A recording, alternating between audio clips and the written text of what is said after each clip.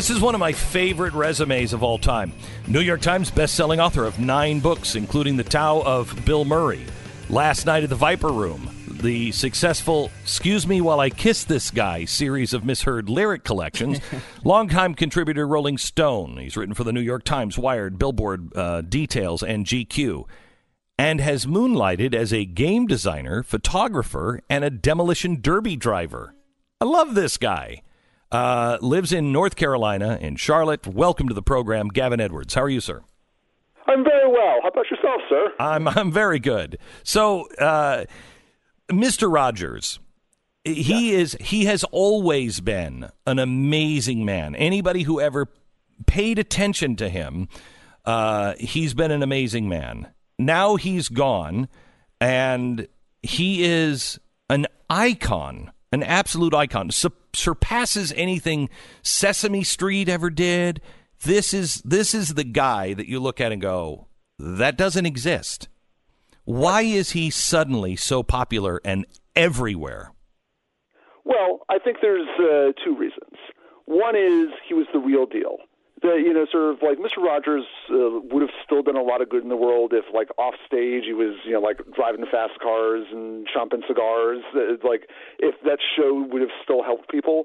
But everyone knows that, like, he was that authentic guy. Like, if he was out, sort of like, and he saw a kid, like, on the edge of a room where he was having lunch, like looking distressed, he would get up from his meal, he would walk over, get down on one knee and talk to that kid and make sure that kid was okay. So that was what he was about. So, Gavin, at this point in our history, I don't think that guy could exist because everyone would go, I think there's something wrong with that guy. There's something wrong with him.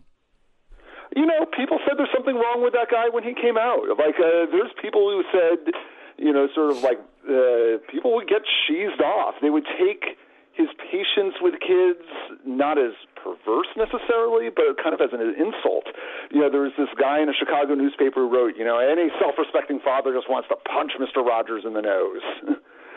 So, like, it really, like, challenges people. Like, they take, sort of his gentleness and his caring to be, sort of like an implicit, why aren't you doing better? Which is not what he's trying for. But, if it does, in fact, challenge you to do better, to tap into your inner Mr. Rogers, then, like, you're going to be better off. Like, I have found, just like watching the show once a day and, sort of like saying to myself now and then, hey, sort of like, can I be a little more patient with people? Can I listen better? Can I get in touch with these very basic messages that, like, he taught me when I was a kid that I, like, forgot about and put away? Like, it improves my life. But he wasn't like Sesame Street. He wasn't a runaway smash, was he? Well, Sesame Street got even bigger, even faster. But he was, in fact, sort of like, he took off. It was a show that started off on, like, a, sort of like local public television in Pittsburgh. Mm-hmm. And then it went to other cities, and they would, pretty soon, they would just be getting thousands of fan letters.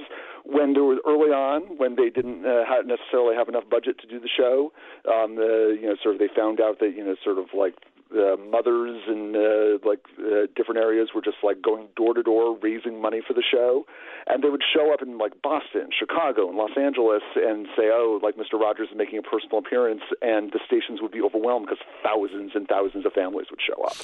So pretty quickly, sort of, even if he's not on adults' radar, kids connected with him. They're like, oh, this is the guy who cares about me and is looking at me and telling me that, sort of like he's happy that I'm there and I made today special. And that's just something magical. So you look at him and the way he spoke was just very different. Yes. And you'll hear people say, don't talk to your kids as if they're, morons. Now I know he was going for a younger audience, obviously. Right. But was that tone that he spoke to the kids about? Is that the way he always was with adults? And natural cadence. That's the way he was with adults. And you can see, if you've seen the new movie with Tom Hanks, like, who does in many ways a very nice job, but you can see he's fighting to slow down his natural speech patterns. It's not how most people speak, but that was what he did, and he was very comfortable with silence. He would take out the radio in his car because he just wanted to be alone with his thoughts. He one of my favorite sequences on the show ever was just he fills up a fish tank with water. It's about 3 minutes. Not much happens, but just like he's just hanging out with the kids and the camera, and sort of like we're just going to be here and watch the fish tank fill up. He is a obviously very mentally healthy individual that likes silence. Very few people like and can handle silence. Nobody who is, nobody who is struggling with things will take the radio out of their car. Yeah, I mean, the term in your business is dead air. Sort of like, and if you think about it, sort of like that's obviously a judgment. It's not, sort of quiet time or like contemplative time. Dead air. It's like people say that's death when there's not something filling every second. So. Who owns the rights to Mr. Rogers? Does his family still own it? There's a nonprofit foundation which now does the show Daniel Tiger's Neighborhood. Okay, so somebody is paying somebody for all of these, portrayals of him and everything else. Because I'm wondering, it's almost so far out of the blue, and maybe that's why it's so successful, because he's the anti-Today. Right. Or was it kind of like, It's a Wonderful Life? Oh, there's no copyright on this. We can just play this all the time. People are really, really responding to this, and you can see just in the last couple of years.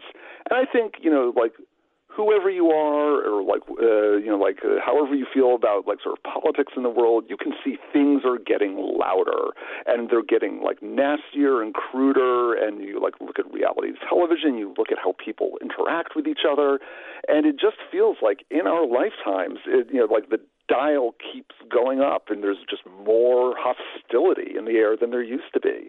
And so I think people just like crave Mr. Rogers. It's like a glass of cold water that, you say, oh, it doesn't have to be like this all the time. I can actually, even if I don't control the mass culture, I can control what's going on like in my family and in my neighborhood and how I react to people. And that's, I think, why there's so much interest in him and like renewed love for him in the last couple of years. So he's a pendulum swing that we hope will catch on bigger than just going to see him at the movies or reading about him in your book. He's a pendulum swing that we hopefully will go, and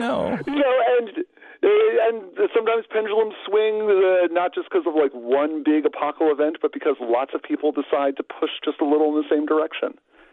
Sort of if more people just like take a moment to sort of like be kind, to sort of like slow down and like listen to their kid and stuff. Like we gotta go. Right. Then like that's to the good. Do you think that show could exist today? It barely was able to exist then. Like it was this weird, fluky thing that sort of like he got into public television. Sort of at just the right time when they had, sort of like hours that needed to be filled.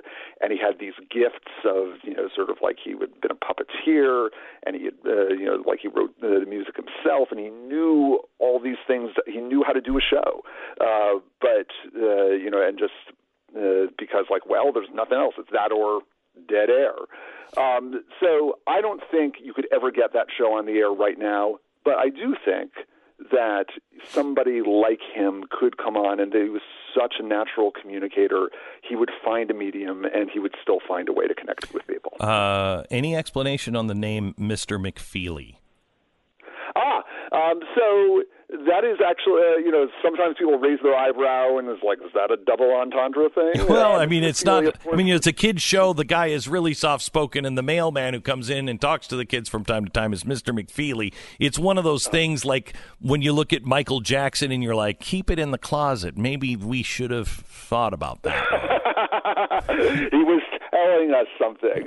So McFeely was Fred Rogers' middle name, but more importantly, it was the name of his grandfather, Grandfather McFeely, who, sort of one of the reasons, like Fred had such a connection with kids was that he had kind of an unhappy childhood. He grew up in privilege, but he was chubby, he was asthmatic, he was awkward, he was sort of just kind of like shy and in many ways unhappy. But somebody who just really showed him like love a lot of the time was his grandfather, who like would encourage him, like, hey, you want to go have an adventure, go like climb these stone walls on the farm, go do that. It's going to be okay if you rip your pants. And he was the person who told him, sort of, you made today special just by being here, and that was something that meant so much to Fred when he was a kid, and something that he was able to pass on to kids. So when he needed to name, and like it was a tribute to his grandfather. So what's his family like? Did he have children? What are they like today? He married his college sweetheart, Joanne Rogers, concert pianist, who, sort of like they apparently had great good times together. She is, sort of like a good human being, but less patient than Fred Rogers, because who is as patient as Fred Rogers? Yeah, nobody. So she'll talk about like, sort of like, I was out at, like getting the car fixed, and the guy was just like no good at all. I don't even think he knew what he was doing. And he would say, well, maybe he was having a bad day. And right. It's like, I don't care about his bad day. What about me? So, and they had two boys who, sort of are basically private people. They're not particularly in the public eye, but they do an interview now and then in tribute to their dad. And decent people. I mean, it seemed to work. Was he there for them? Yeah, I mean, he was. What people say is that he was like a very loving, attentive father, and sort of like in some ways he'd been training to be a father all his life. He was not very good at disciplining them. Sort of like was very good at communicating, but like found it hard to be the authoritarian, and that turned out to be mom's job in that household. Gavin, thank you so much. Great talking to you. You can follow Gavin. I really enjoyed it. Me too. Mr. Gavin Edwards is where you can follow him. The name of the book is Kindness and Wonder, Mr. Rogers. It is well worth your time to read, and I have not seen the movie. I saw the documentary. I think I saw half of the documentary, and I haven't seen the movie yet, but I want to. And he is somebody that we should all be looking toward right now, because if we could just listen to each other, be a little kinder, maybe the world would be full of a little bit more wonder that we would notice. Thank you so much, Gavin. Appreciate it. Thank you, Glenn. I really appreciate it. You bet.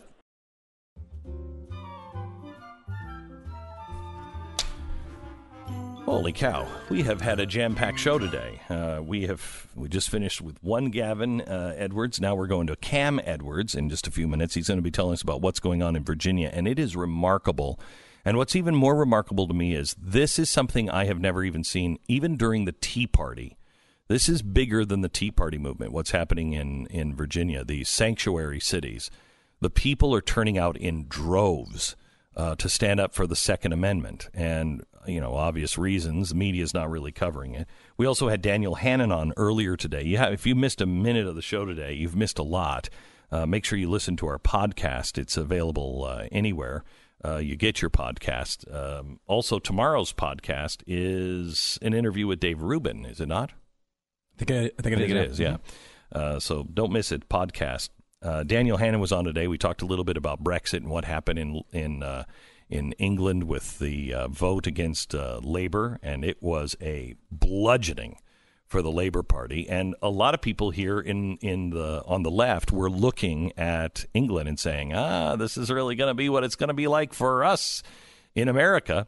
And if Donald Trump plays his cards right, I think that's exactly what's going to happen here in America. Have you been following this sort of back and forth between the Senate and the president, where they're talking about how this investigation is going to go forward? And what Mitch McConnell seems to be saying is basically they're letting the president, take the lead here. What do you want to do? They should. Yeah, I mean, it's a little weird. I mean, supposedly this is a vote on whether he's going to be impeached or not. So normally you wouldn't. Well, he's going to be impeached. I mean, they just voted for the articles of impeachment. Removed. Yes, they did. It's out of committee, and so now it's got to go to the floor. And next week they will vote for impeachment. So he will be impeached. The trial means will he be convicted and removed from office? So McConnell's basically saying, he's trying to, I would say, lose the argument against the Senate that you might make, for example, if they come out and just get this over with quickly and don't go into all this depth. He's trying to say, look, we're following the president's lead. If he wants to do this, fine. If he doesn't, fine. If he wants to call witnesses, fine. If he doesn't, fine. That's the argument from the Senate. And the left is saying, wait a minute, you can't let the guy who's on trial design the trial. You can't. So what you're telling me is the Republicans are shirking their responsibility constitutionally in the Senate. They are mealy-mouthed. They are spineless individuals who will just go along. That does seem to be the case. However, I agree with that. I'm shocked. I am shocked. At the very least, they shouldn't be publicly saying that. I mean, I don't think it's a good idea to let the president design the process. They should do what they think is right. That's right. And but I think what they're trying to say is basically win over Trump supporters so they don't get blamed if Trump decides, well, I want to get this over with right now. He's trying to diffuse the argument to Trump supporters who are saying, wait, I want a big trial. Right. I want this investigated. And the president might say and decide, I don't want to go through all this. Let's get it over with and get on with the election. So what you're saying is the Republicans are only playing politics, not actually... Yes, but like, if it's the president's decision, what do people say? I know. That the Republicans should grow a spine and do the right thing. That's what I said 2 weeks ago, and I'll continue to say. Back in just a second. Just trying to frustrate you, Stu. Thank you. And it worked.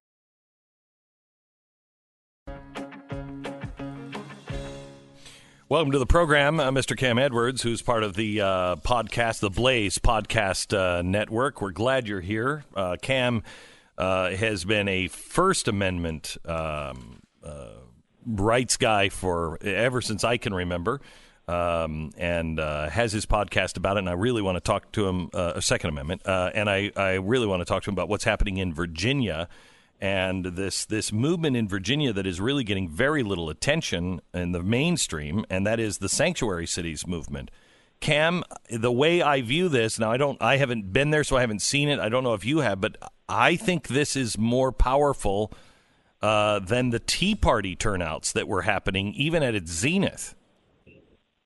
Glenn, I think that you're right, and thanks so much for having me on the program. I mean, we now have 91 localities in Virginia, most of which are counties, that have adopted these Second Amendment sanctuary resolutions. And I have been to about 8 of these county board of supervisors meetings where the resolutions have been discussed, and I've never seen anything like this. I mean, you have thousands of Virginians who are showing up with their neighbors, with their friends, with their family, to urge these supervisors to pass a measure that says we don't plan on spending any county funds enforcing unconstitutional gun control laws. And you say, this has got more energy than the Tea Party movement.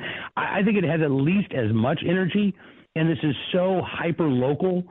This is, not a top-down movement that it really is incredible to see. So what is the state of Virginia doing? What are the Democrats doing? First of all, is this a right versus left issue, or is this bipartisan, these turnouts?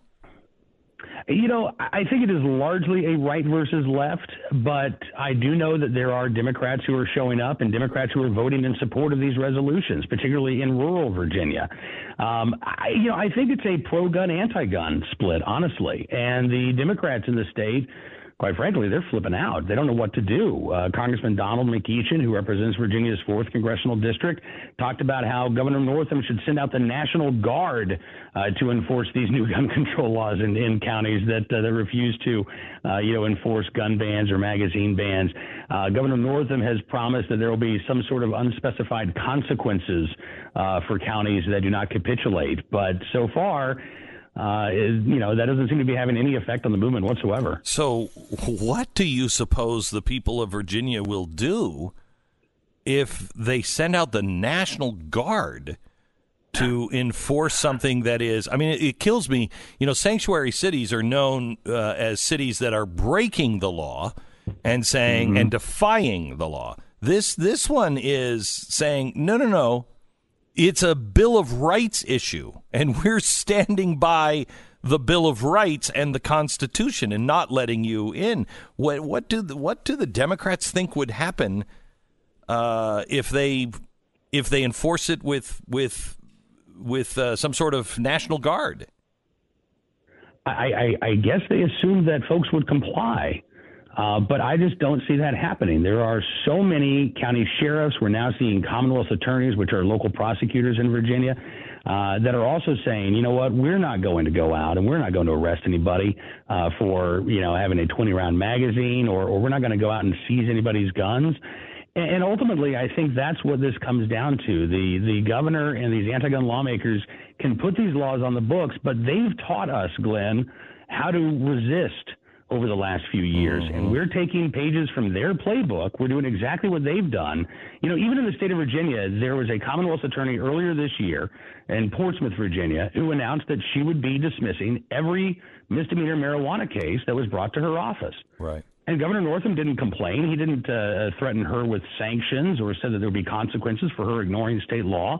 So why would it be any different if we're talking about, not enforcing, quite frankly, a lot of these laws are unenforceable anyway, but not enforcing universal background checks or not enforcing a magazine ban. I just don't see the difference there. And I think the Democrats have kind of painted themselves into a corner.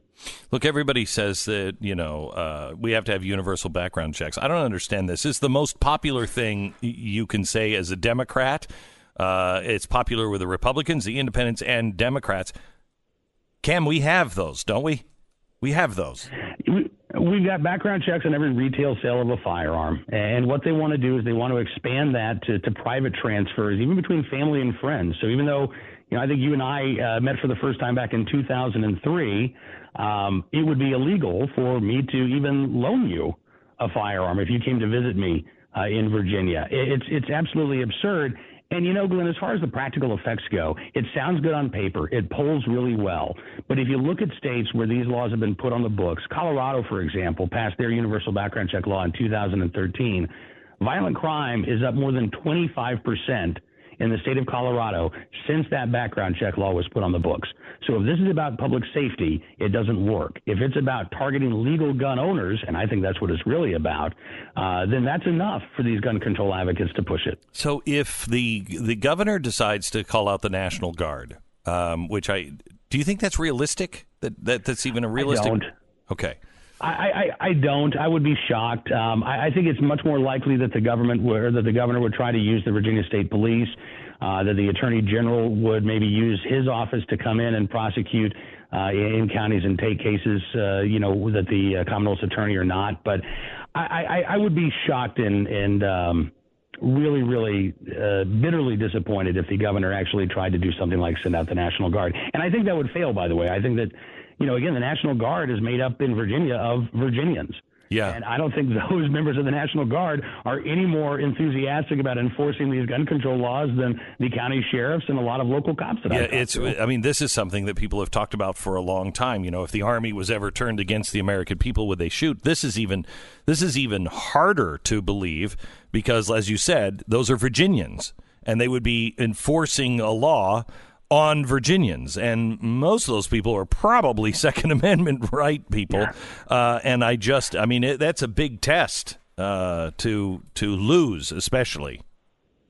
It is, but again, like I said, I think they've painted themselves into a corner here. Even if you get into prosecuting individuals for violating these new gun laws that they want to put on the books. There were, I think it was Rockingham County, there were about 3,000 people who crammed into a high school gymnasium and about another 3,000 who couldn't fit, who were outside the other night. I'm looking at that and I'm thinking, are any of those people, if they serve in a jury pool, are they going to convict their neighbor? Are they going to convict the person who owns the hardware store that they visit on a weekly basis? I don't think that they will. And so whether it's through a jury nullification, whether it's through the Second Amendment sanctuary resolutions, whether it's through the discretion that law enforcement already has, I just don't see a way for these gun control laws to be fully enforced across the state of Virginia. I think they're going to be enforced in deep blue areas. I think we're going to see exactly what we've seen in places like New York State, for example, after they passed the SAFE Act. The majority of prosecutions under that gun control package take place in two boroughs of New York City, the Bronx and Brooklyn. And the vast majority of people who are prosecuted are young black men with no violent criminal history who are sent to prison for 3.5 years for simply possessing a firearm without a license. And I think it's going to be young minority men in low-income neighborhoods who are primarily going to be impacted by these gun control laws in Virginia. And I don't know that that's the legacy that, Governor Blackface Northam really wants to leave. Cam, have you heard the case in Illinois of the woman who was trying to defend herself? She was in her car. She had a gun. She was licensed to have a gun, not licensed to carry, but she had it in her glove box. Her ex comes, is threatening her life, trying to get into the car, trying to hurt her. She takes her gun out. She shoots. He gets, a $10,000 bail. She has a $75,000 bail. Where is the common sense here? There is none, unfortunately. I'm very familiar with this story. I've actually learned a couple of additional pieces of information, including the fact that this guy apparently has been convicted of battering this woman in the past on a couple of occasions. I did learn that the woman was able to bond out, thankfully, so she's back Good. out. But again, it's absolutely egregious that the state of Illinois and the state's attorney in Illinois would look at this case and decide that this woman who acted in self-defense, and police say she acted in self-defense, that this woman should face a higher bond than the guy who beat her in her car. It's the holiday, and I just want you to know we're praying for you and Miss E. How's she doing? She's doing okay. She's enjoying the holidays right now. She's actually not on any form of treatment at the moment. She was in a clinical trial for her non-small cell lung cancer, but she had some side effects, so she had to get off of it. So her oncologist said, look, let's take a couple months. Let's see if any clinical trials open up. And she's got an appointment next week, and hopefully she'll be back getting some treatment soon. But her spirits are good. She's in the Christmas spirit. She's busy knitting and crocheting little corny goat critters that she's putting up for sale in her Etsy shop, and we're just trying to enjoy the holidays. We're trying to make every day count. How are you holding up? For the most part, I'm good. I appreciate you asking. It's my job to be her rock, so I let her, put all of that on me, and then occasionally I'll wander outside. Thankfully, we live on 40 acres, and my neighbors can't hear when I yell and scream at the moon or the sun or the clouds. And I get it out of my system, and I go back and I do what I can to, again, make sure that her every day is as good as it can be. Cam, you're a good man. Say hi to Miss E for us, and blessings this holiday season. Thank you so much. Thank you, Glenn. Talk to you soon.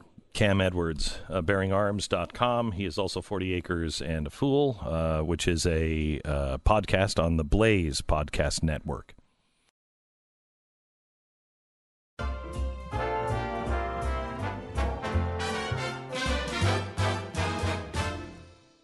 Thank you so much for joining us. Mr. Stu Begier has joined us.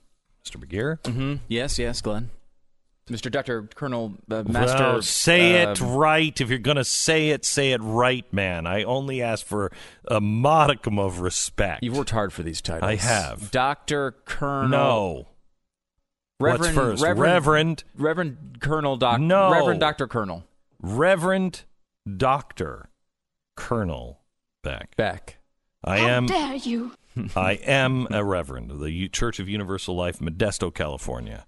Mm-hmm. I am a doctor of humanities, Liberty University, and I am a Kentucky colonel, like Colonel Sanders. That's a real thing, Kentucky colonel. And is that just because your appearance, you look like Colonel Sanders? No, you don't have to look like Colonel Sanders to get it. You have to be given that by the governor of the great state of Kentucky, and that happened years ago in the 80s. I was made a Kentucky colonel. Really? Were you? Yes, I was. Did you look like Colonel Sanders? No, I didn't, and you can shut up now. But again, you can say it politely to me. Reverend Dr. Colonel Sanders Beck. Okay, let's just play a little bit from Cuomo getting slapped down by the former Attorney General about the coverage of CNN. But first, I want to remind you what Comey had said just a couple of days ago, last Saturday, about the FISA process. Listen. I have total confidence that the FISA process was followed and that the entire case was handled in a thoughtful, responsible way by DOJ and the FBI. I think the notion that FISA was abused here is nonsense. It's nonsense. Well, that's not what the Inspector General found. He found that it was incredibly flawed and disturbing to all Americans, is what he felt everyone should view this as. Here is a former AG for the Bush administration on CNN's Prime Time with Cuomo. Listen to this. In terms of logic of thought and argument, why this insistence on denying what was pretty well established through the testimony by respectable people about what happened here and why it happened? Why isn't the stronger argument for Republicans, look, what he did was not textbook. Maybe that's because he's not a politician. It was even wrong in some ways. But they got the aid. He never got any dirt on the Bidens. The election is safe.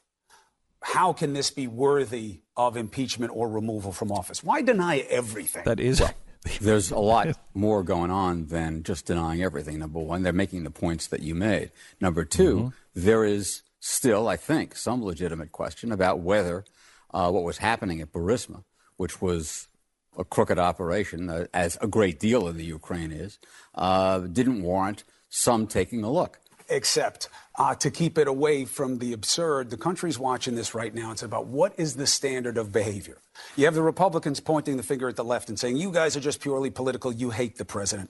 That's gratuitous because the person who uses hate and animus is our president. But they haven't made any good faith effort to do any oversight as the constitutional demands, as a duty they took an oath to uphold. They've just been his defense counsel. Bravo for him, but bad for the process. Why not at least own what's obvious?